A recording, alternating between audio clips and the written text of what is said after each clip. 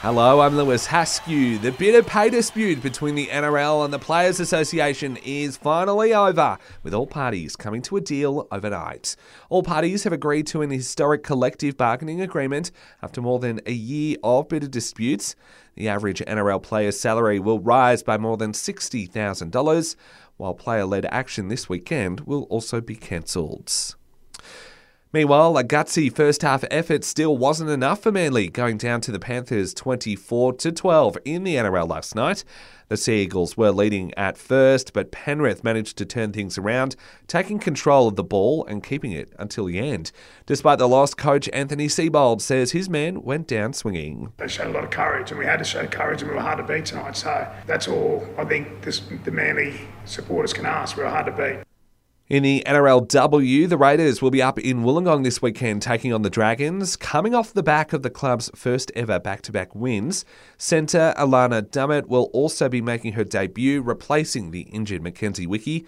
Coach Dan Borthwick says he's happy for Alana. I think she was obviously very surprised, very humbled by the opportunity, obviously. But yeah, she's happy. I'm happy for her, you know. She's put in the hard work and she gets the rewards on Saturday by making a debut for the club.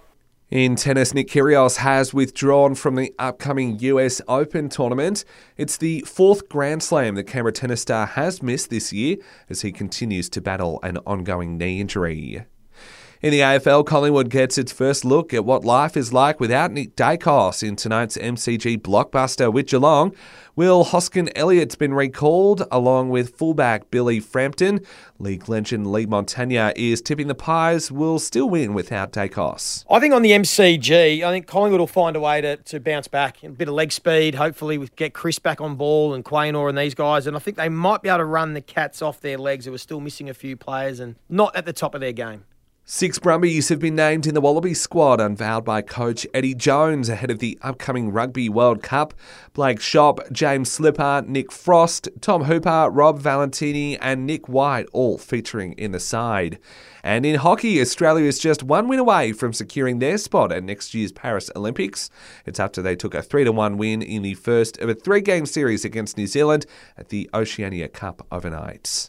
And that's the latest headlines. Check back again later today for a wrap of the day in sport with a full-time whistle here on the Sport Report.